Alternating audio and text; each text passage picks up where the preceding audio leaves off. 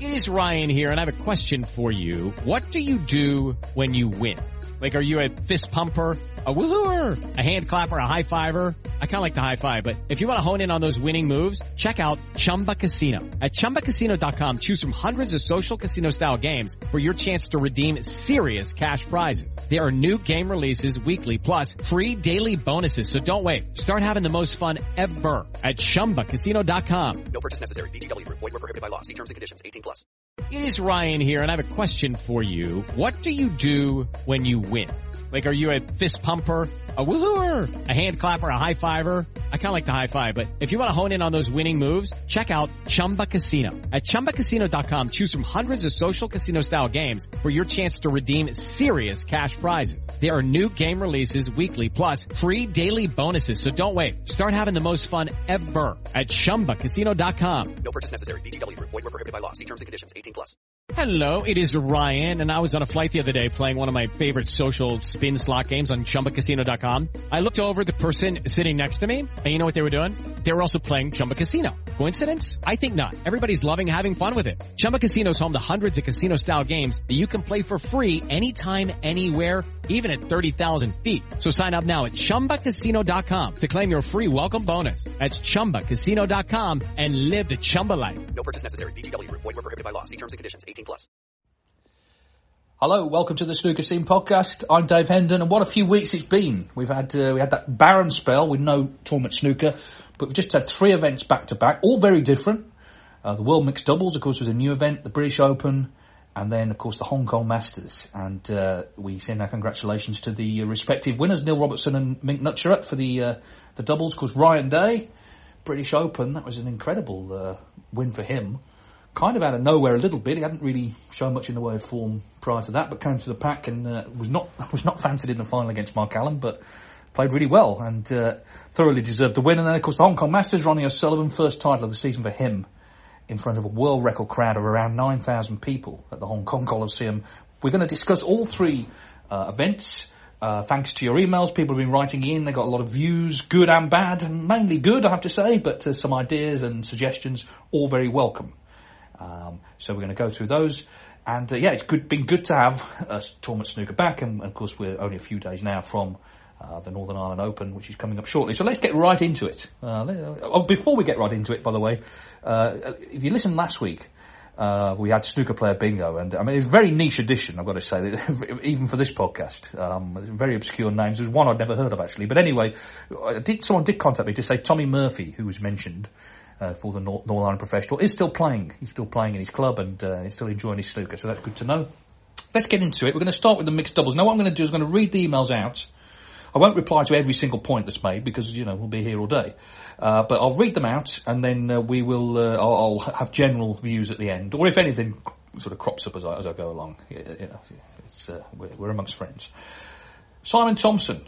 Right. Firstly, I'm not one of those bigots that complains about everything. That's good to know, Simon. He says, indeed, there was a lot to be praised in the concept and organisation of the event. This is the mixed doubles he's talking about. I think it's really important that female snooker players are seen on television and that the sport should be promoted further afield. And I'm not just talking geographically. It was particularly pleasing to see several notable breaks from the female players, and one in particular was superb. This is no surprise, having watched women's snooker tournaments previously. However, I think there is a fundamental issue with the doubles format if the pairings are of obviously very different standards. I must stress at this point that this is applicable to doubles, whatever the players' genders. Usually, the best strategy is for the weaker player to play safe, so as not to risk leaving a chance from which the frame can be lost, in the hopes that the stronger partner will make the most of any chance coming their way. This often leads to protracted frames being played in a very negative manner. You see this being played out in snooker clubs night in, night out. I actually quite like this because I love quality safety. However, this was not a club game, it was televised nationally, with the intention of promoting the women's game. All too often, the female players were compelled by their own judgment to make very conservative shot choices. In my opinion, this doesn't do the image of female snooker players as much good as was intended.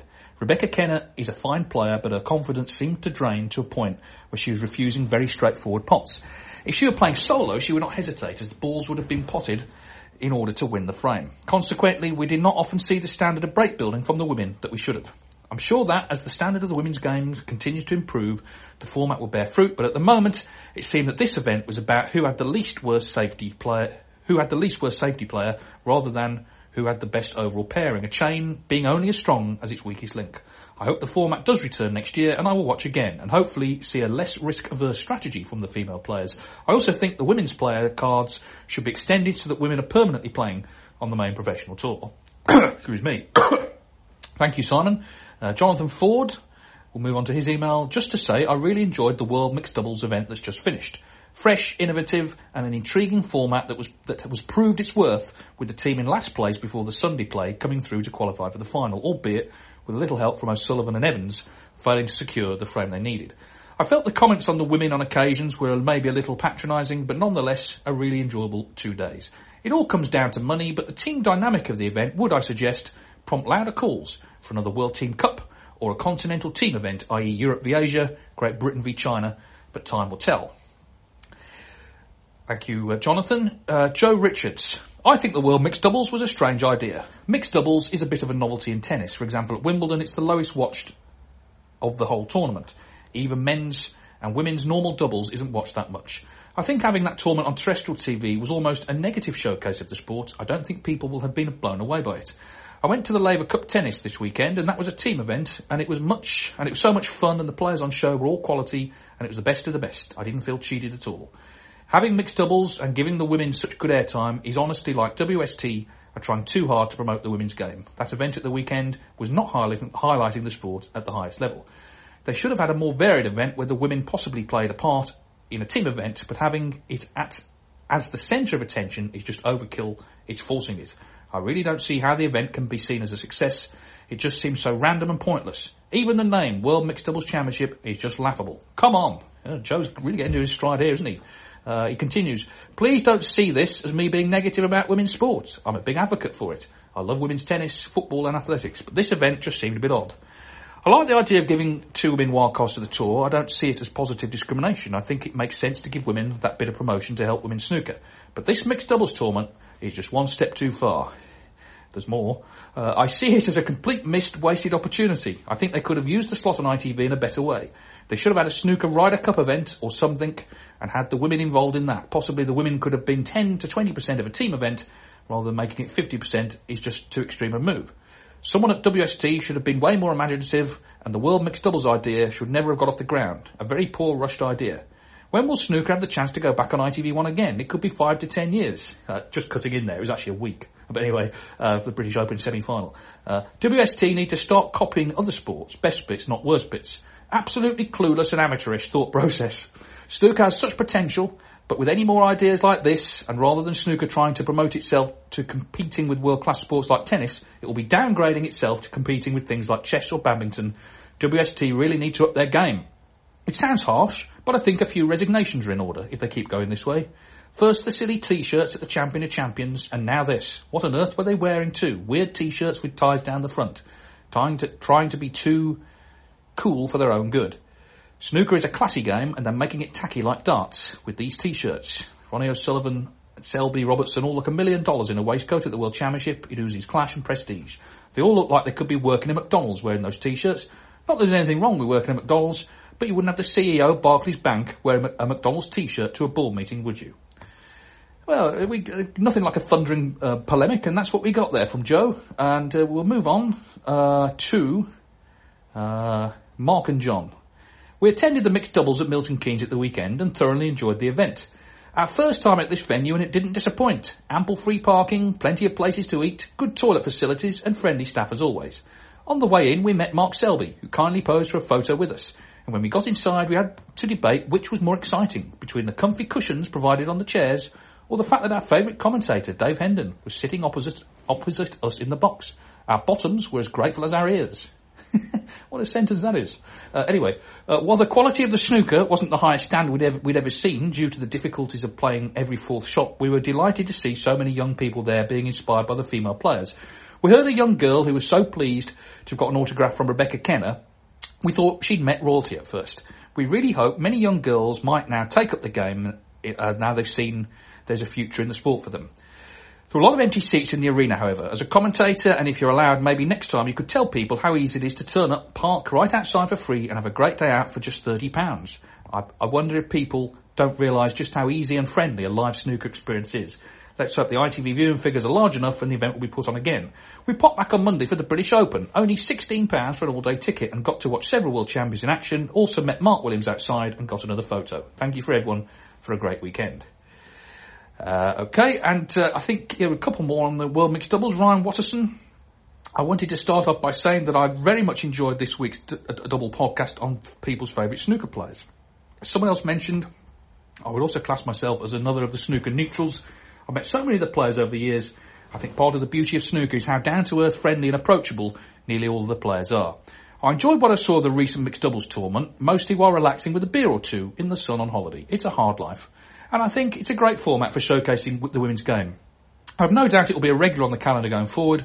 Should Neil and Mink both make the event next season, do you think they should be given the chance to defend their title as a pair, or will the teams be randomly drawn once again? It could be a strange situation to have the two defending champions against each other. Did this ever happen in the old doubles tournaments? Also, with the Women's Snooker Tour now a regular qualifying route to the main tour, do you know whether, should Rhian and Onyi drop off the tour this season after the end of their 2-year card, will they immediately return to the main tour due to almost certainly being in the top 4 of the women's rankings? Would they have to take a season off the main tour and the cards go to those ranked the next highest?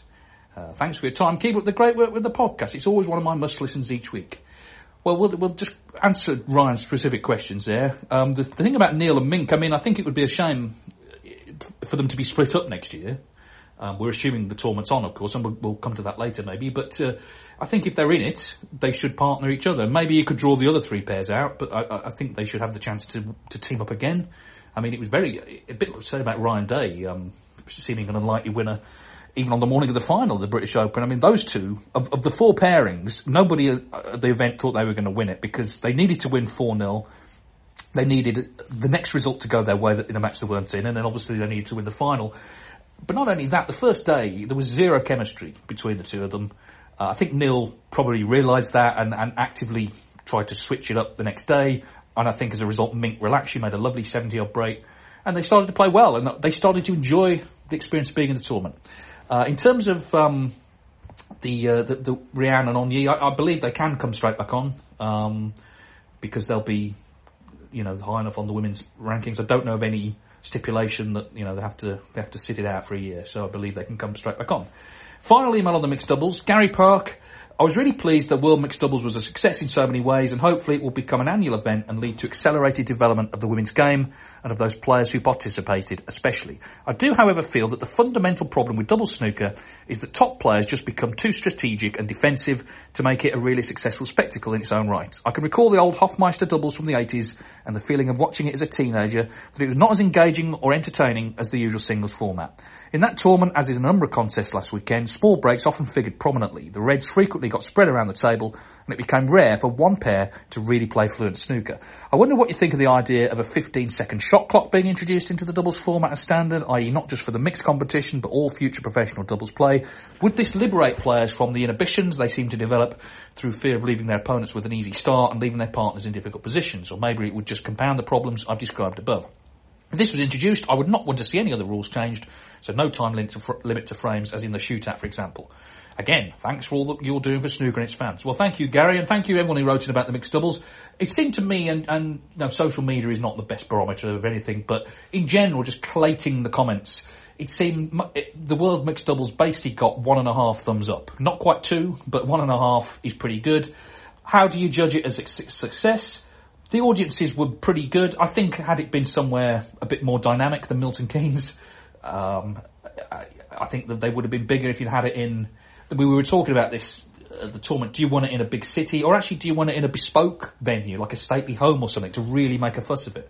The problem is to save, obviously, production costs. It makes sense to have it bolted on to the start of the British Open, so you only have to rid the venue for TV once rather than twice, and that's totally understandable. That's the realities of the sort of commercial world. But in terms of the event, how do you judge it a success? Well, the viewing figures were pretty good, and I think I can probably say this without fear or favour. Discussions are very much advanced to have it again. I think it's very likely, I would say it's 90% certain it'll be on again next year. I suspect in a similar format. I thought the format actually worked in terms of, going on frames, because it didn't make it really competitive until the very last match. O'Sullivan and Evans had to win a couple of frames. They won 1 in their last match. against Selby and Kenner. And of course, Selby and Kenner knew that. Mark Selby was not going to do Ronnie O'Sullivan a favour, and it wouldn't have worked the other way around either. So, overall, I think there was a kind of buzz about it. Let's put it this way, okay? BBC Radio turned up to report it for the 2 days. They didn't cover the British Open. It created a buzz. Now, that was the first year of it. Will it create such a buzz the second year? We'll see. But I think I think what Gary Park says there is true, though. Doubles is not as good as singles play. It never has been. And that's a fact. The old World Mixed Doubles that people remember fondly was the lowest rater of all the ITV events. Doubles has its drawbacks, and they've been outlined by a couple of correspondents here. But as a way of promoting women's snooker on a different side of the sport, I think it worked well. Joe, who had the thundering polemic earlier, clearly didn't like it. But here's the thing, okay, Joe, and Joe is a friend of the podcast because he came on as one of our fans panel and goes to tournaments. But here's the thing, Joe, okay, in a way this tournament was not aimed at you. It was aimed at a potential new audience. So everyone who listens to this podcast obviously is a snooker fan, and that's great. But we need to think about what do people who are not listening to this podcast, who are not natural snooker fans, but maybe general sports fans, what do they want? And maybe this is something that appeals to them. And actually, if, the standards, because I was looking around the auditorium at the British Open, and the majority of people there were male, they were white, they were mainly 40 plus, okay? We actually need other demographics to get into the sport. Now, I'm not saying that this is magically going to have people flocking through the doors, but it is different, and I think that's important. And I was there for 2 days. I enjoyed it. Doubles can get dragged out. All snooker can get dragged out. But I thought it was, for a first staging, I thought it was basically successful. And as I say, I'm sure it's going to come back next year. Now, we've had a few reflections on the British Open and indeed Milton Keynes. Now, here's the thing about Milton Keynes, okay? The Marshall Arena there.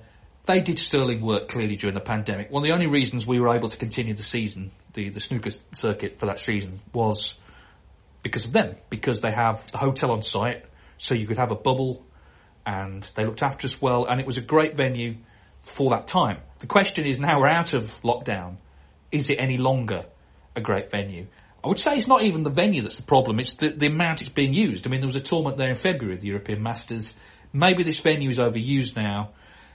I would like to see, I've said before, and I'll keep banging the drum, in terms of British events, I'd like to see them in big cities where people live and where there are good transport links to get to. Milton Keynes, it's about a 10-minute taxi ride from the station. But the Marshall Arena, it's not on a high street. You have to know it's there. You're not going to be walking past and see a poster up and say, oh, the snooker's on, let's go to that. You have to know it's there. And the crowds were not great until, I would actually say, they picked up on the Thursday night, which was a fantastic night, when we had Mark Selby's 147. And that was a terrific thing. Now, if you listen to a podcast I did earlier this year in April about the ITV production team, I spoke to several members of them.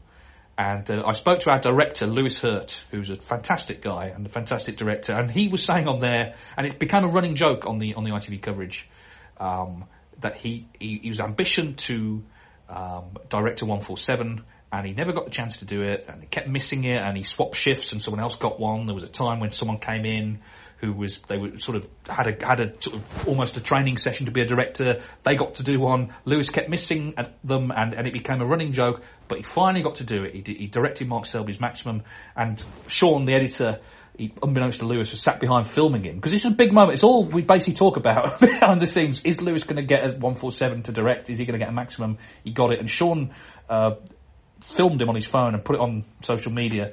And you saw there what it meant to Lewis. And actually, it's a little window into, a lot of people think the media is just all cynics and people sort of, don't care about it. Listen, these people have devoted their lives to covering sport. They care passionately about what's going out on air. And you saw his reaction. He was happier than Selby. I mean, probably 100 times happier than Selby, actually. And it was fantastic. And it was a great moment. And I was very happy to, from my perspective, I was fortunate to commentate on it with Stephen Hendry, which was amazing, really. A man who's made 11 Maximums himself. The treble and all that was fantastic. But anyway, that was that. I don't know how I got into that, but anyway, let's just read the emails. Frank Reel says, do you remember my moan a year ago about the hard seats at Stadium NK? Well, it seems the authorities at World Snooker do listen to your podcast, and especially my episodes, as I went on the opening day of the British Open this week. I must say, now, they have padding on the seats and a backrest. It definitely makes it a more comforting experience. Maybe next year they could consider creating some decent legroom and spacing the chairs apart a bit more. Maybe they could offer us seating choices like flight seats, offer premium economy, or even business class, or am I dreaming too much? The only gripe I had, apart from getting cramp in my legs, was the lack of... That's quite a big gripe, actually, isn't it? Let's be fair. But anyway, was the lack of hot food available at the venue. I only saw a couple of pies. It really needs better catering, like when they host the Darts Masters in January, where there's a good variety and choice. Anyway, I'm not one to moan about anything, but I'm keen to see what they provide next year, and let's hope they listen to this podcast and take notes. Oh, they listen. Don't worry about that. I know for a fact. Yes, well, I mean, I thought the sort of facilities we chatted about on our fan special podcast, we chatted about facilities. I thought they were pretty rudimentary. I mean, the Q zone, I'm sure everyone does their best there, but, you know, it's not exactly dynamic. You know, I likened it in my Eurosport column this week to having all the excitement of standing in the bucketing rain on a Sunday morning queuing for the megabus. I mean, it literally is, it's just so down at heel. And this is another thing, okay? The first session of the final was over really quickly, okay? It was over by about 3:30. The next session, the final session, didn't start till 7, so that's 3.5 hours where there is basically nothing to do. If you're a spectator, okay, have something to eat. That's not going to take 3.5 hours. There's nothing put on for the spectators. Now, the day before, because we were on the main ITV channel, they had a very specific slot there to fill. Mark Allen beat Noppin Sengham very quickly. And so the contingency was, if that was going to happen, we would have an exhibition frame with Stephen Hendry and Ken Doherty that would be broadcast, and it would be a chance for the spectators in the arena to get more value for money, but also the TV audience as well. And it was only one frame. In fact, it was only 6 reds. But it went down a storm. Ken told all the jokes. Stephen actually played some really nice shots. It was a bit of fun with two legends. And it occurred to me, okay, Stephen and Ken and Jimmy White, they've all been given these invitational wildcards by World Snooker Tour, okay, for 2 years. Why not make it, and that's a controversial thing, some people agree with it, some people don't, but the idea is it's to promote the sport, okay? But Jimmy White this week had to go to Cannock to try and qualify for the Scottish Open, which is that's not doing anything for the sport, sending him to an anonymous leisure centre in Cannock. Why not make it a contingency that if you get an invitational wildcard, you have to do, as part of that, you have to do promotional work at tournaments. So let's say, for example, those guys have to attend at least 4 finals a year. They have to do an exhibition or a Q&A. They have to work for their tour card. And actually, it wouldn't be that big a deal because they will be at these events anyway. Jimmy will be at all the Home Nations finals for a start, so that's his 4. Stephen and Ken are at the BBC and ITV finals. So why not actually use these guys if the idea is that they promote the sport? Actually get them to literally do that. And they do it really well, and people like to see them. So you could put an exhibition on. You could have said to everybody, okay, well, play's finished at 3:30. If you come back at 5:30, we're going to have, a 40-minute exhibition with Stephen and Ken or whoever. I'm sure that would have been popular, and people, obviously, they're there to see the final. But that actually might make the difference between them saying, actually, was that value for money, and will we come back next year or not? In Hong Kong, the final was a one-session affair, best of 11 at night. In the afternoon, they did an exhibition with some of the pros who were still there and some local amateurs. And again, it was popular, and it was just a different side, a more relaxed side of snooker. You could even actually bring up, we're talking about how better to promote the women in the game, get Rianne down, get her down to do something.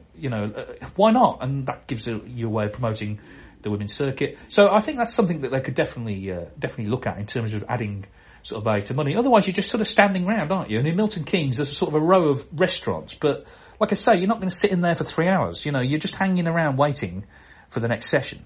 By the way, while I think about it, I did hear a very interesting, on the women's game, a very interesting suggestion. I think, I may have this wrong, but I'm pretty sure it was on the Talking Snooker podcast, Nick and Phil. Someone suggested that to try and sort of promote the women, why not have a sort of Pot Black style event? Going back to the old Pot Black, one frame. And it occurs to me that actually is a good idea because you could package it, half-hour programs or however long. You could do interviews with the women and where they're from and a little bit of background. Obviously, you need a broadcaster to take it. That's always the challenge, but that's something that I think they could look into, definitely. we're sort of skitting around lots of different things here. But anyway, Alpha Bonzi, we're back to the British Open now. It says on the eve of the British Open final, so obviously wrote this on the Saturday.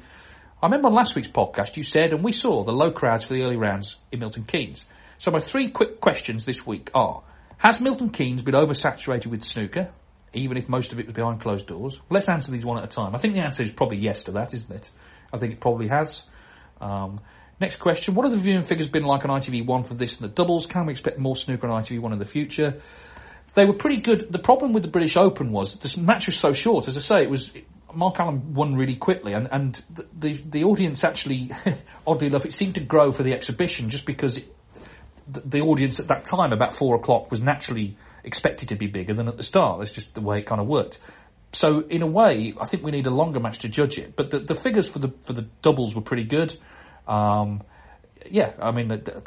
seemed happy, which is all you can hope for. And then Alpha's final question is Alpha Bonzi, a regular correspondent. I like the fact he just comes in with questions. And no blather, let's just get to the point.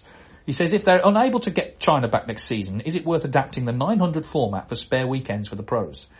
Well, China, we are hopeful. I was talking to someone who is going out there to do some work, and he was saying that he thinks it's going to start opening up early next year. Now, listen, we're in the lap of whatever. We don't know for sure. My feeling is, and this is off the top of my head, I have not spoke to anyone at World Snooker Tour about it because they're in limbo as well. But I suspect, I don't think there'll be any tournaments on in China this season, but I suspect if China does open up next year, we will end up going back there at the first opportunity in the new season. So I suspect the new season will start pretty early, June, July, and they may go, 1, 2, 3 tournaments in a row there just to re-establish it. And that would be fantastic if that happened. I hope it does. So your question, if we can't get back there, is it worth adapting the 900 format? I suspect we won't need to. Also, I think that format is, that's Jason Francis's thing for the amateur game. It's not really anything to do with World Snooker Tour. I'm not sure how Jason would feel if they just took his format and used it for their own events. They could put other sort of events on. I mentioned sort of the old PTCs before. I don't think it would be that, though. Finally, on the British Open, Milton Keynes, Kelly Barker. What a final we've just watched, and a brilliant week of British Open snooker. After the semi-finals, no one really gave Ryan much of a chance, but no 2 days are ever the same, and he so deserved the title after such a performance. Credit to Mark Allen too, who seems to have got his life together off the table. That can only be a positive for his game going forward. He'll be gutted, I'm sure, but good things are ahead. I think he'll be disappointed, Mark Allen. Thank you, Kelly. I think he'll be disappointed by the fact that his game did start to go a bit at the end of that final. It was very much to 7 each. It was very much toe for toe. Ryan Day stayed positive, kept positive. Mark Allen's just started to make a few mistakes. He played brilliant snooker in the tournament. He beat Trump and Selby. Hammered Noppon Sengam. And I think a lot of people felt, I'd say most people, I'm not sure I spoke to anyone backstage who thought Ryan Day was going to win. Everyone thought Mark Allen was going to win. But in a final, it's a different dynamic. Because the final match is the first match where there's actually a trophy on the line. And that brings its own pressure. And Ryan Day, he's kind of in that category, isn't he? 40-something like Joe Perry, like Robert Milkins, who we've been aware of him for a long time. And of course, he's won tournaments before, but kind of goes AWOL a bit. And you think maybe because he's getting on a bit, his best days behind him, suddenly he just got it all together. We didn't see much of him during the week on the TV. In fact, we didn't see anything of him until the semi-final, which was a terrible match with Robbie Williams. And I think that's because it was so bad, people thought he can't win this final. But as I say, the final's a different match. It's when it's all on the line. And Ryan Day's always been a brilliant snooker player. And, his long potting in particular in the final was great. And I remember speaking to Dominic Dell years ago, and he said, in practice, he never misses a long pot, Ryan Day. So it was a terrific day for him, all puns intended. And, fantastic. Great to see someone like that who, one of the great foot soldiers of the sport, having his moment, the biggest moment of his career, and quite late into his career. We move on now to the Hong Kong Masters. What a spectacular 4 days that was, culminating in the final, played in front of an audience of around 9,000 people, which beat the old live attendance record by, sort of 3 times. I think it was about 3,000 before. Incredible atmosphere there. And also, there was one guy who was thrown out for being angry about something. But the crowd was so well behaved, and they cheered virtually every shot on. You can't fault that enthusiasm. It's interesting, I think there was no alcohol sold. So there was no sort of boorish shouting out. I know some people in the UK don't like that. I'm not massively for or against, but I know it can be a bit intimidating for some people. We have a drinking culture in Britain. It's a different culture. And, maybe we need to ask ourselves why we have that. And listen, I enjoy a drink like anybody. I'm not saying it's a bad thing to enjoy yourself, but sometimes we know it can get out of control a bit. But this crowd, it's amazing how quiet they were at times. As I said on commentary, it's amazing what little noise so many people can make, because they were engrossed in the snooker, and they had the big screens as well, so they could see all the action.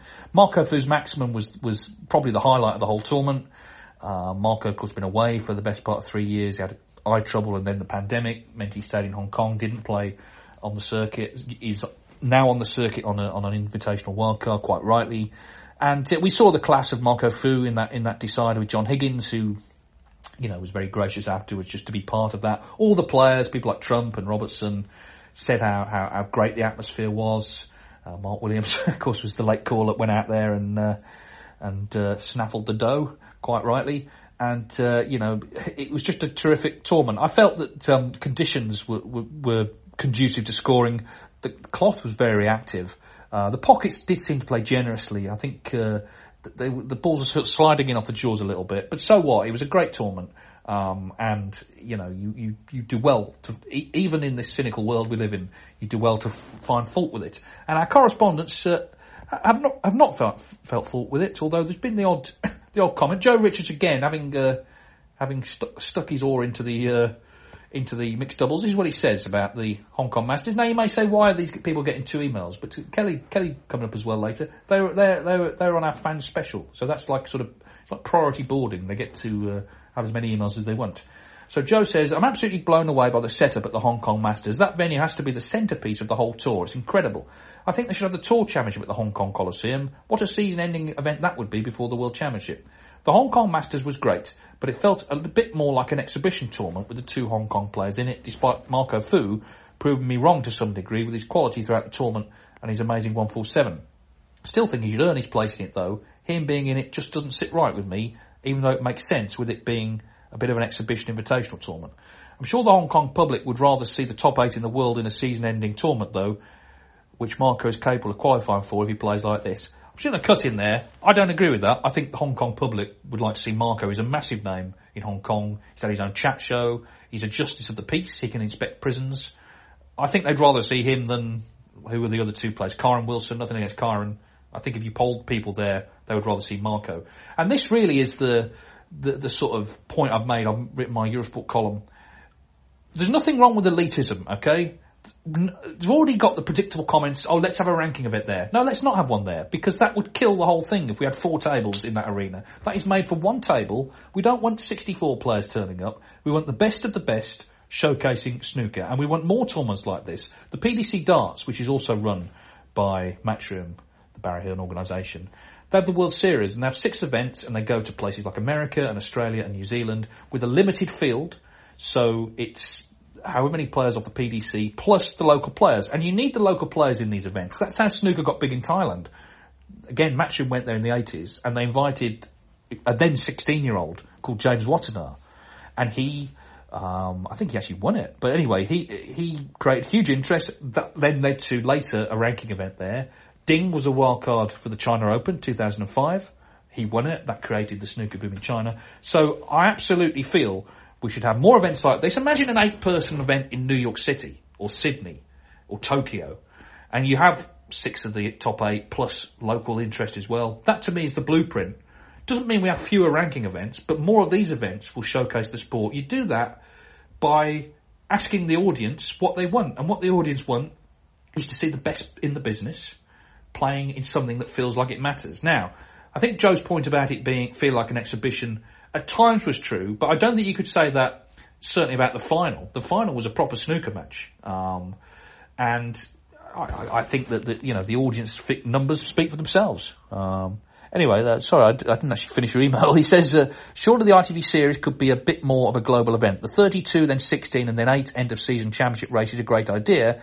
I almost think the venues in the UK don't do the tour much justice. I wonder if ITV would rather have a global feel, or is it too ambitious for them? Well, it's nothing to do with ambition. It's to do with, A, cost, because if you went to Hong Kong, it would cost a huge amount more than playing it in Britain. And secondly, if you went to Hong Kong, the time difference is no good to ITV. They want live snooker at night. They want live snooker in the evening, but it's a 7-hour time difference, so you wouldn't get any. So that's a complete non-starter. Judge Trump said the same. Let's have the Tour Championship there. That would not work if you have a British broadcaster as the host broadcaster. My feeling is, build up this event. Maybe next year have 16 in it. Build it up to become a big, maybe Asia's leading invitation event. I know that Shanghai Masters kind of is that at the moment, but let's have more of these big events and make them big rather than this sort of knee-jerk reaction that we've got to take other tournaments there. Because if you do that, you're actually losing an event. You now got the Tour Championship and not the Hong Kong Masters. So let's actually build it up and have new events and make them big and make them a big part of the circuit. But yeah, I mean, I understand the sentiment behind taking the Tour Championship there. It's just a complete non-starter. That event has been created for ITV. Why would ITV want it to go to Asia where it's no good for their transmission times? It just doesn't add up. Kelly Barker, another email from Kelly. I emailed last week about how good the British Open was, and it was. What we've just seen in Hong Kong, though, has blown my mind at how snooker can be. Admittedly, this was just a one-off, and those fans might not turn out in such numbers for a 1-8 ranking event. But maybe a ranking event should go there now, even if the last 32 with 2 qualifying rounds in the UK beforehand. I know COVID restrictions are still tight over there, but hopefully this will give real hope for events back in China maybe next season. Snooker needs them back. Anyway, on to the Scottish Open qualifiers now in Cannock. Oh, the glamour. Well, indeed, I know you'll be watching those, Kelly. Sam Cole, I'd like to think that Marco Fu is an avid listener to the Snooker Scene podcast and that he was inspired by my praise and good wishes for him when recently nominating him as my favourite player. However, I suspect his performance has more to do with the fact he's just quite good at the game of snooker. I couldn't be happier for him, and I hope to see success for him in ranking events soon. I thought the event as a whole was a complete triumph. The venue looked fantastic, the crowds were brilliant, if a little clap-happy at times, and what a pleasant change it was not to have a certain sponsor's ghastly primary colours splattered about the arena. When discussing the event with a fellow snooker enthusiast, we wondered if we preferred to see an existing event move to the Coliseum or propose a new one. We eventually came up with the idea of an Asian Tour series, a bit like the Bet Victor series, but when events are fully restored to Asia, having a money list solely for Asian events through the season, then having a 16 or 8 player event like the Player Tour Championship for the top earners in Asian events.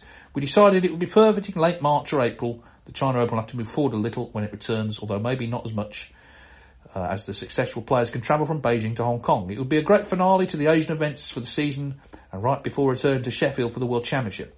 I'd be interested to hear thoughts from yourself and fellow listeners. Well, it's a good idea, Sam. I mean, it's just the usual stuff. Who's going to pay for it? And, you know, is it viable commercially? That's always the question you've got to ask. People come up with all sorts of good ideas, but ultimately someone has to pay for them. I still think a World Series type tour, 6 events in the biggest cities you can find in the world, you know, would be great. But as again, someone's got to pay for them. This Hong Kong event, let's you know, pay tribute to the organisers, people who worked on the ground. It took a long time, a lot of work to get it to what we saw, you know, and a lot of meetings and a lot of, you know, hard yards have to be put in before you get an event like that on your television screens. So, you know, we would have to be doing that on different continents, in different countries and different cities to get another big event. For example, New York City, I've already mentioned, or Tokyo, one of these places, Sydney, you know, the big iconic cities of the world. It's not, you don't just ring them up and say, we're coming next week for a snooker tournament. You know, it takes a lot of work. But yeah, your idea for that, the Asian series, it makes sense, I guess. If they're going to sort of bracket together events in Europe, why not? It'd be another kind of ranking list for Matt Hewitt, our rankings guru, to be all over. We have another one here from Gordon Hughes. Now, this is a long email, but I'll do my best to read it out. As I write this, I've just finished watching the semi-final between O'Sullivan and Robertson. This was such a finely balanced contest, and Ronnie showed amazing patience and class to win 5 on the spin to get to that final.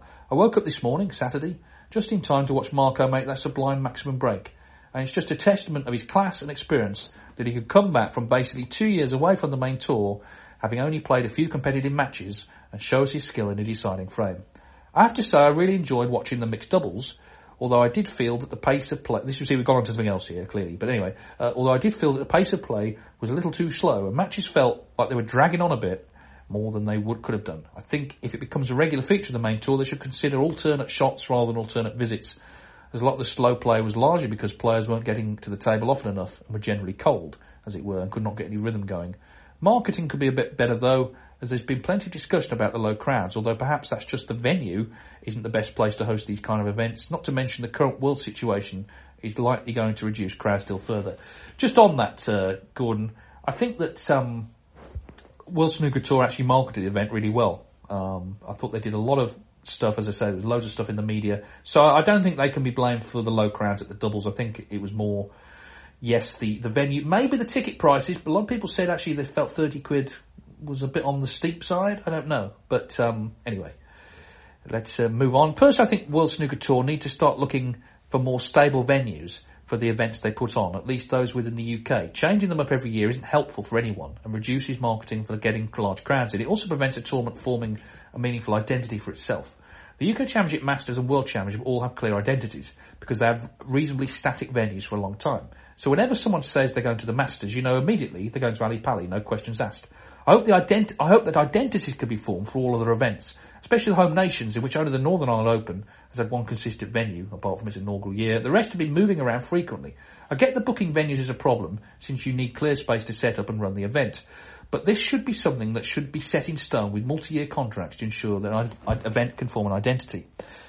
Just on that, Gordon, I agree with you, actually. I think that moving them around is not helpful, because let's say you live in... let's say Newport, okay? You went to the Welsh Open last year, really enjoyed it, and then you go on the calendar, you say to your significant other, oh, let's go back to the snooker. You go on there and you found it's been moved to Llandudno. So suddenly, if you want to go, you've got to travel quite a significant distance. So it would be, I think, a good idea to have stable venues. But here's the thing, okay? People, again, on the Hong Kong Masters, before we get into Gordon's other points, the crowds were fantastic. But already people have been saying, well, we must have bigger venues in Britain. Well, it's completely different. That was the first event in Asia for 3 years. It was only on for 4 days. Now, if we only had one event in Britain for 4 days, you would get thousands of people turning up. The fact is, there are 14 events in Britain this season, so the audience is naturally scattered, okay? They're going to be choosy about which events they go to, because they can be, because there are 14 events to choose from. The market is really saturated, I suppose. If there were 14 events in Hong Kong, you wouldn't get 9,000 people at every day of them. Quite obviously, people would choose which ones to go to. Anyway, we continue. In terms of the British Open, I enjoyed the matches. This is Gordon's email, by the way, just to continue. In terms of the British Open, I enjoyed the matches in that event, and I do hope that it stays on the tour indefinitely and isn't just a filler for the continuing pandemic, which gets dropped as soon as possible. We have the shootout, which has a similar format, random draws, but it's also shot clock based. And there's definitely scope for a regular snooker tournament using the FA Cup style draws to add variety to the event.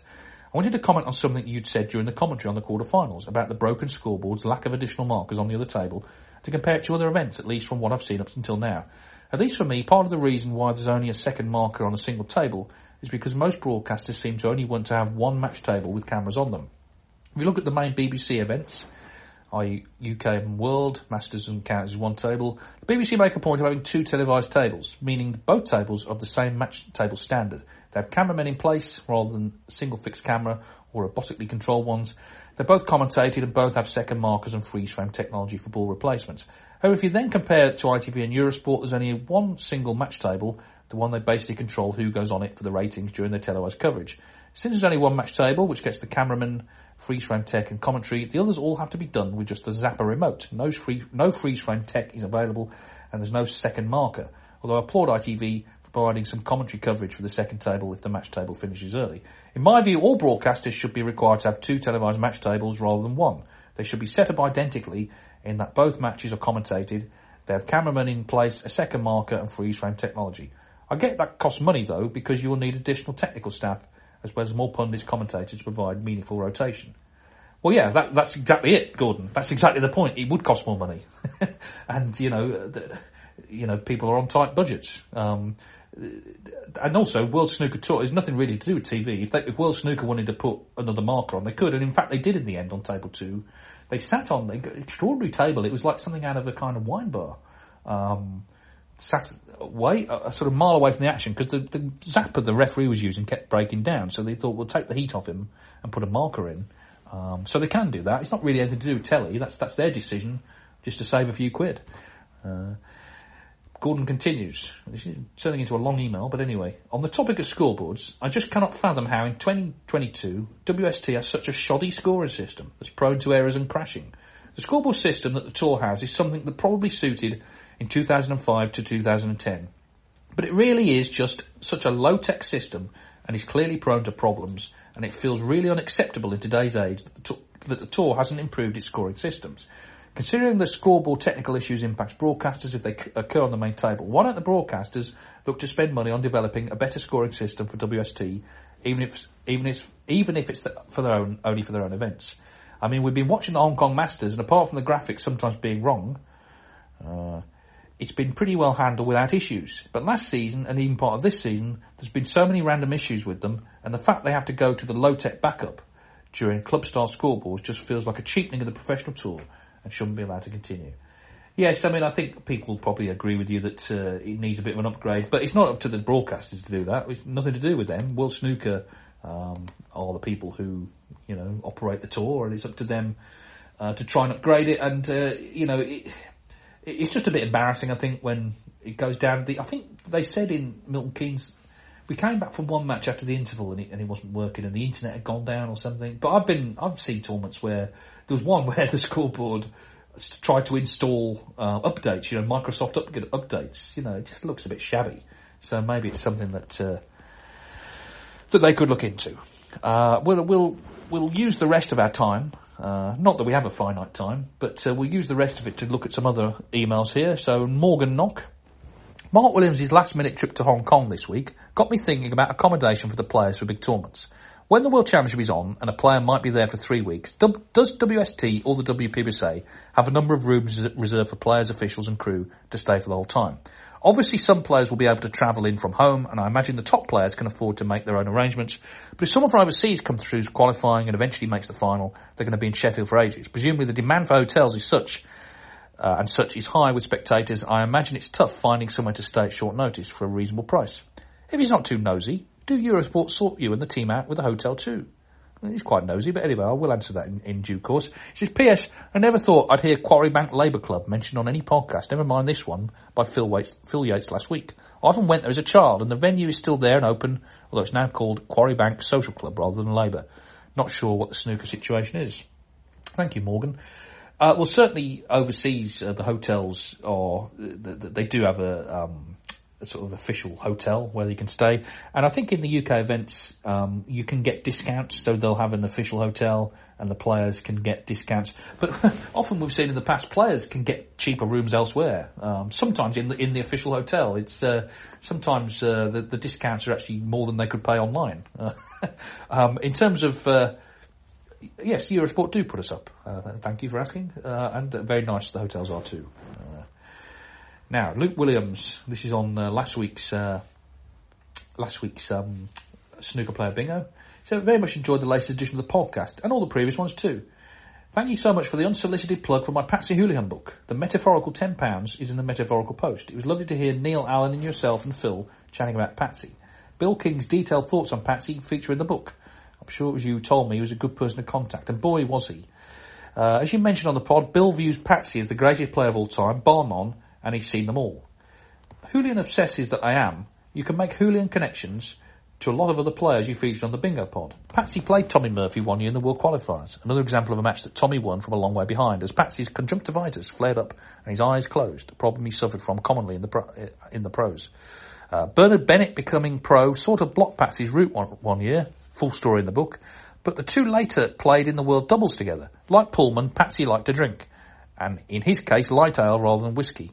One of Patsy's old Deptford mates reckons he drank a crate of light ale a day, but never seemed drunk, and he could smash the centuries in. Pullman and Patsy only played once to my knowledge, the 1981 Yamaha Organs Trophy. Patsy won 2-1. In the same tournament, it was the only other Patsy v Patsy match, Houlihan beating Fagan 2-1. This is niche stuff, but great stuff.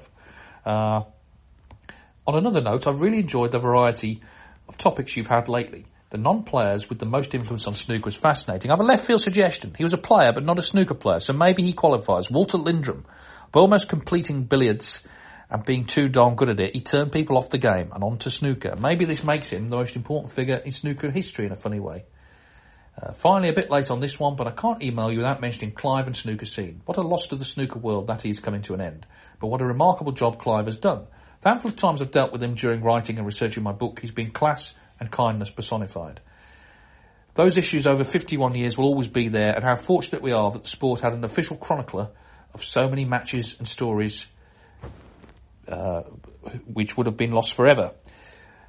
That I've been able to write a book about a player most people never saw play, about whom there's no video footage and very little information on the World Wide Web, demonstrates just how much snooker history has been preserved forever by Snooker Scene magazine and the billiard player before it. Shout out to the long gone and often forgotten Richard Holt, who edited the billiard player for many years. Happy retirement, Clive. Yes, thank you very much. Nice words there from you, Luke. Dave Tyndall, regular correspondent. He said, I really enjoyed last week's Snooker Player Bingo episode, and the mentions of Willie Thorne and Graham Miles brought to mind a memorable extract from Willie's book, Taking a Punt on My Life. Willie's well-documented gambling problems were hugely detrimental to his life, and there are clearly many more bad days than good. But in among the tales of woe was a memorable episode involving Graham Miles. Willie was visiting a girlfriend on the Isle of Wight in 1974, and while strolling down the street, he noticed a bookmaker offering odds for that year's series of Pot Black. Willie couldn't believe his chance to land a coup, as he already knew the outcome. How? Pot Black was Pot Black was pre-recorded, and by chance Willie had gone to watch it being filmed a few months earlier. An unsuspecting bookie thought it was live. How gullible they were back then. An unsuspecting bookie thought it was live, so in a strong field involving the likes of Ray Reardon, John Spencer and Eddie Charlton, they chalked up Graham Miles as a huge 20-1 outsider. But, as Willie knew, Miles had already beaten Spencer 2-0 in the final. Willie placed a series of bets on Miles to lift the trophy and cleaned up to the tune of £600, the equivalent of £7,000 in today's money. If only you could have left it there. Well, indeed. We'll do a couple more. Terry Richards. The latest halcyon episode of Snooker Player Bingo resonated with me, with some of the entries being the type of players I've long since been drawn to, more often than not those labelled as journeymen. I previously emailed last year about how I'd be intrigued by the admittedly unlikely prospect of a tournament of players ranked outside the top 32. I remember that, yes. An inverse of the World Grand Prix, in effect. Back to Snooker Bingo got me thinking whether you could do something similar with lower-ranked players currently on the circuit. I'd be interested to hear more of those names rarely in the spotlight. The likes of Sam Craigie, Joe O'Connor, Mitchell Mann, Chow Yu-peng, Gerald Green, Craig Stemman, Zhang Anda, Fraser Patrick and Lewis Heathcote, to name but a few. Or Louis Heathcote, isn't it? Anyway, these fellas are hugely talented players in their own right who form part of a minuscule percentage of the overall snooker playing population, yet they slog away week in, week out for very little reward or recognition, more often than not in the dim and distant darkness of table 7 or 8. Separate or maybe actually linked to this is a fascination I've long since held about the greatest achievement of a player as he's being introduced into the arena. The shootout is fertile ground for this, with such accomplishments being used every 10 minutes or so. Again, I'm drawn to the lesser lights of the sport, but not the low-hanging fruit of the likes of Nigel Bond, former World Championship runner-up, or Andy Hicks, former World and semi-finalist, but those who may get a former Riga Open quarter-finalist or a former India Open semi-finalist. In no way am I knocking these achievements, but these may be one-offs, whereas the top players have roles of honour that would allow almost a different achievement as introduction for each session of a tournament. Just wondered whether any combination of the above could form a feature for the likes of you, Alan, Phil, and Neil, former world number 3 folds. Well, there was one tournament. It may even have been the World Championship. I can't remember now, but because the last line is always like 7 times world champion Ronnie O'Sullivan, or it's always like 4 times world champion John Higgins. The last line traditionally of the intro is the big achievement, as you say. And there was one player who I won't mention because it's a bit embarrassing, but this MC doesn't do the snooker now. It's not one of the regulars, but he sort of went through a few. He was a quarter-finalist in last season's Welsh Open. He reached the semi-finals of the whatever. Let's just say the Grand Prix 8 years ago, and then his final line for this player was, "He's a steady player." He's a steady player. Oh, thanks. Yeah, that's really real spring in his step as he walked out. He's a steady player. Well, Well done. Well done on being steady. Michael Holt, but not that one. Greetings from San Diego. Thank you for your bumper week of favourite player podcasts. They were most enjoyable listening. I had to chirp in with my favourites since sadly they haven't had any mentions so far. I worked in several snooker clubs in Manchester in the 80s, sadly all of which are now long closed. Firstly as an 18-year-old at the Marlborough, where the resident pro was Billy Kelly, before moving round the corner on Whitworth Street to the newly opened Demerara, named after the hometown in Guyana of Henry the Owner. Nick Dyson and Eugene Hughes were the resident pros, with several good amateurs. We'd all do the rounds of the other clubs in the area whenever there was a competition and the chance to win a few quid. I have fond memories of playing at Paul Medarty's club, the Masters in Stockport, and Jeff Lomas's Potters in Salford, where I got to pick the balls out for a youthful and ridiculously rapid Tony Drago. For a while we all decamped to 21 Piccadilly, a huge and very glamorous club with excellent tables, and the reason for our continued interest, Alex Higgins and Jimmy White were for a while regular practice partners there. It was the Hurricane who had first cast his spell and totally captivated me during the 1980 Embassy World Championship. The experience of watching him play with his fierce concentration, twitches, flair and flamboyance was utterly irresistible. Although in that final against Thorburn it proved to be his undoing as he showboated a little too far and the Grinder took the trophy. Mercurial and magnificent at times, I would be glued to the telly whenever Alex was playing and always wanted him to win, especially playing his nemesis the Nugget, who I later grew to appreciate and emulate when trying to improve my own game.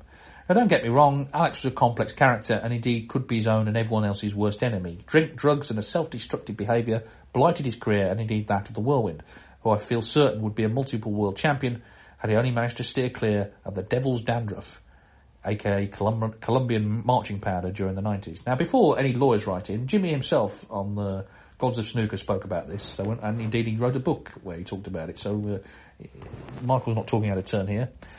He says, like Alex, he carried the mantle of the People's Champion and was a worthy successor, as my favourite, as indeed was Ronnie when he arrived on the scene.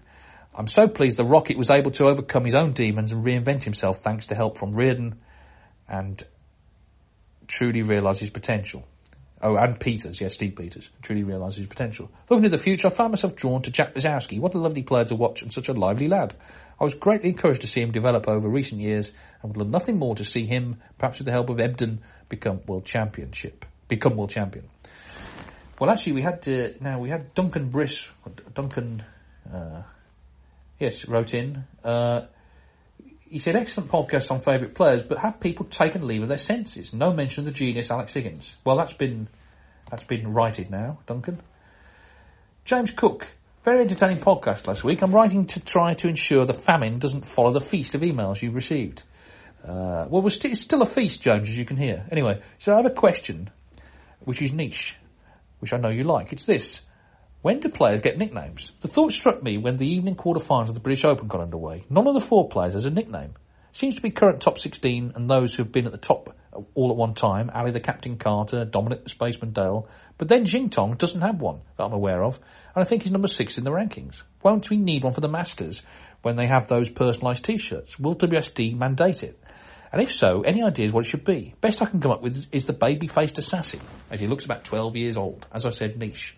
Well, here's the thing, James. You've inadvertently, incurred is the wrong word, but you inadvertently brought up one of our favourite players because baby-faced assassin is the nickname of Fergal O'Brien. Yes, it is, because Fergal it looks young. It always has done. Fergal O'Brien is the baby-faced assassin. Zhao Xing Tong's nickname, as far as I'm aware, is the Cyclone. I think that's what they call him. And I think at the Masters, because he played in it this season, that's what his icon was. In terms of getting the nickname, I mean, obviously nicknames initially were basically for exhibitions. It was so you could bill, Alex Hurricane Higgins, Jimmy Whirlwind White. Over the years, sort of more nicknames have crept in. Many of them are terrible. Let's be clear about that. And sort of just for the sake of having a nickname, people have been landed with them. But yeah, I think the higher the rankings you go, the more likely you're going to be bestowed with one. As I say, some are terrible, some are really good. The Cyclone, I think that's okay. I always worry there's going to be some terrible weather event where there's some terrible cyclone has killed hundreds of people, and then suddenly there's Rob Walker or someone. And please welcome that. It can be awkward. But anyway, he's the Cyclone, I think. We'll do a couple more. John Byrne, this is the favourite player. We got a lot of response to this. He said, I could give you a boring and predictable answer, Jimmy, but he's probably been nominated by a sizable chunk of your audience, so I'll leave the great man to one side. My choice for favourite player is, on the face of it, someone who was, in terms of playing style, temperament, etc., about as far removed from the whirlwind as it's possible to get. The man, the myth, the legend, Cliff Thorburn. When I think of Cliff, I think of three words: style, drama and intensity. By style, I'm not actually referring to his often a traditional playing style, but rather the more sartorial style and colour he brought to the table. Roguishly and rakishly handsome, of course, and always immaculately turned out and perfectly groomed, both in terms of that luxuriant hair and magnificent tash. On the subject of his intensity and ferocious will to win, little more needs to be said. One of those players that needed to be scraped off the table, occasionally in the early hours of the morning. Snooker is a curious game. You've got the thrills of big break building and dynamic attacking play at one end of the spectrum, and the equal but seemingly opposite pleasure of tactical brilliance and win-at-all-costs ingenuity at the other. Both of these aspects can be enjoyed, often simultaneously, by snooker fans. Cliff at various times straddled both these camps, more than capable of attacking brilliance on his day, but obviously more associated with the ferocious grind that his nickname suggests. And that leads me to the third word I associate with him: drama. Think of his grudge matches against his old nemesis Alex Higgins, or his 147, or his late-night finishes, and a face that was never anything less than expressive, intense and keen. Cliff was dramatic in the theatrical sense, like a soap opera snooker star, and he was Canadian and therefore exotic, at a time when the game was particularly parochial. He carried in him the spirit of the North American pool hustler, the grafter and the grifter, and what a generation of colourful Canadian talent that was. The inimitable Kirk Stevens, Big Bill Werbedeck, Jim White, and on to Alain Robidoux and Bob Chaperon. A generation that seemed to connect the cosy world of Pot Black to the seedy and thrilling world of the hustler. And Cliff was, by a distance, the greatest of that generation. Just a pity we don't get to enjoy Canadian talent like that anymore. Anyway, keep up the excellent work on the podcast. And if you happen to be chatting to Clive Everton, tell him how happy we snooker fans are to now have a trophy named in his honour and not before time. Well, what a wonderfully written email that was, John. And Cliff Thorburn, absolutely a legend. I don't think there's any argument there. So thank you for that. Now, sorry, I'm just seeing what I always worry I've read these out before, but I don't think I've read John Dew's email out. Congratulations on the continuation of a quality and compelling podcast. Well, thank you. Again, that's possibly been sent to the wrong person. He said, regarding the favourite player, I've tried to stick to one, but growing up, I favoured many. Alex Higgins, the first I remember being aware of and being entranced by. His ability blended with excitement and attitude was compelling for a little kid. I've only really seen his 82 World Championship on replay. The images of holding his daughter in tears now legendary. Yet only really loving snooker from 1984. His best was still evident in patches, was behind him. I had a fondness for Kirk Stevens, whose exuberance and flair attracted attention, whilst the 1985 World Final, the first I remember watching live, ensured Dennis became a favourite. At the time, I was certainly in the anyone but Steve camp. His domination was annoying for a kid who wanted excitement, a reasoning which is at odds with who ultimately became, and he's my favourite player, Stephen Hendry. Stephen dominated just like Steve, if not more so. But for me, from the spiky-haired shy lad who played Willie Thorne at the Worlds, through his mullet, via his pack-splitting, long-potting attacking style, his manner was just so different from the Nuggets. He was the new kid, the brash, at least in my eyes, lad, who is just a few years older than me, was so much more relatable. I cheered every victory, every one of his 7 world titles, making me at odds with most friends who understandably went for Jimmy. Yet Stephen was snooker. Now a great pundit and co-com, I'll be forever grateful to grow up at a time when I was able to witness his greatness in person. Special mentions must go to Matthew Stevens, who being a local lad to me was also a hero, as well as his friend and fellow green-based thriller Paul Hunter, who was still so sorely missed. 2 players of the zeitgeist who helped revitalise the sport. Currently my favourite, and has been since he started on the circuit, is Neil Robertson, inspirational on and off the table. His backstory of never giving up on a dream and the sacrifices he made from leaving Ringwood to try to make a career more than once is so cathartic, moving and inspiring. As a Melbourne file with a long-standing adoration for the city and Australia, and having lived in Ringwood and supporting Collingwood, just like Neil, there's little doubt as to why he's my number one. Again, a player at his very best when attacking. It's clearly flair that attracts. Thank you very much. He said maybe next time we could nominate our favourite referees. Ooh, there's a Pandora's box waiting to explode. Ooh, there's a competitive world, the old refereeing world. Now, the 900 continues. That's providing late-night entertainment on Sporty Stuff TV. as I record this, David Taylor, the Silver Fox, is due to play this week.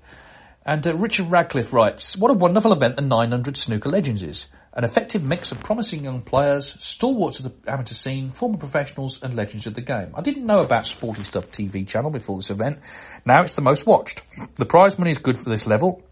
All the players say it is, so it must be. And the presentation is effective. Rachel Casey is a vivacious host. Neil Folds, the best former player commentator. Lee Richardson with his enthusiasm.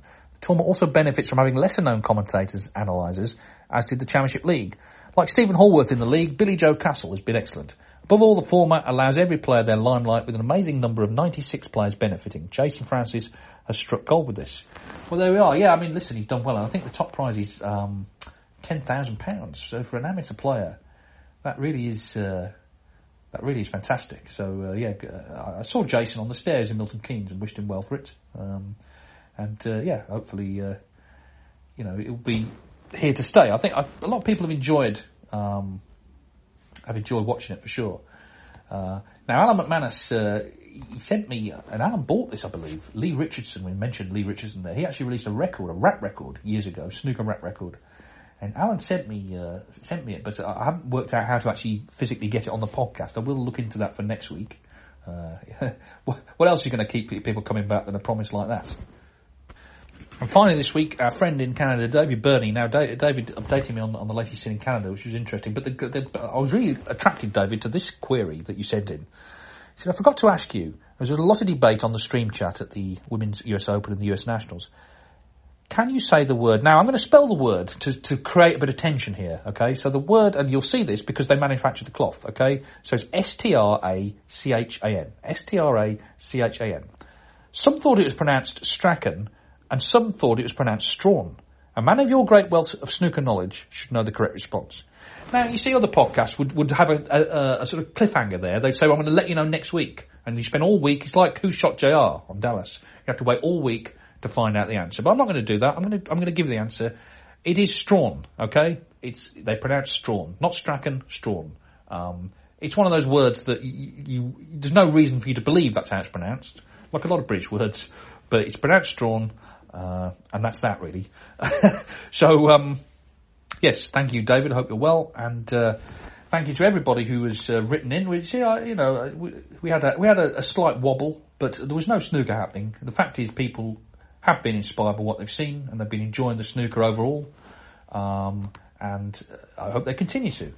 So that's it from us. The Northern Ireland Open, of course, is our next event. That's always a good event. Waterford Hall, great venue, start of the home nations.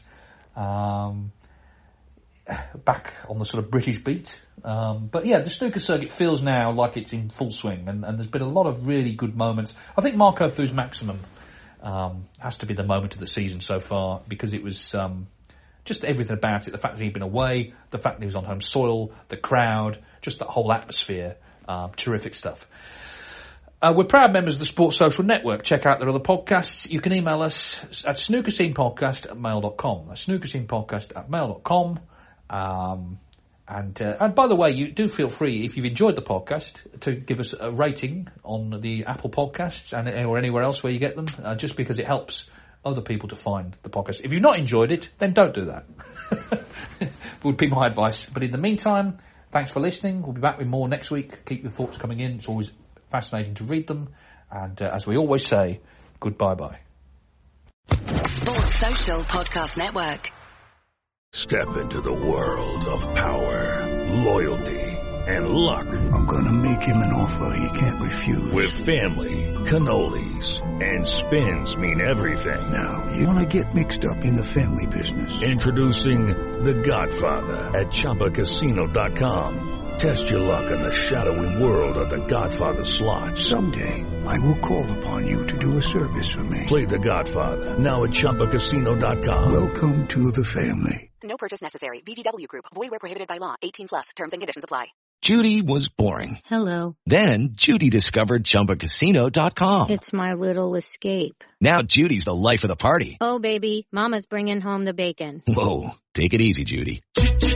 The Chumba life is for everybody. So go to ChumbaCasino.com and play over 100 casino-style games. Join today and play for free for your chance to redeem some serious prizes. ChumbaCasino.com. No purchase necessary. Void where prohibited by law. 18 plus terms and conditions apply. See website for details.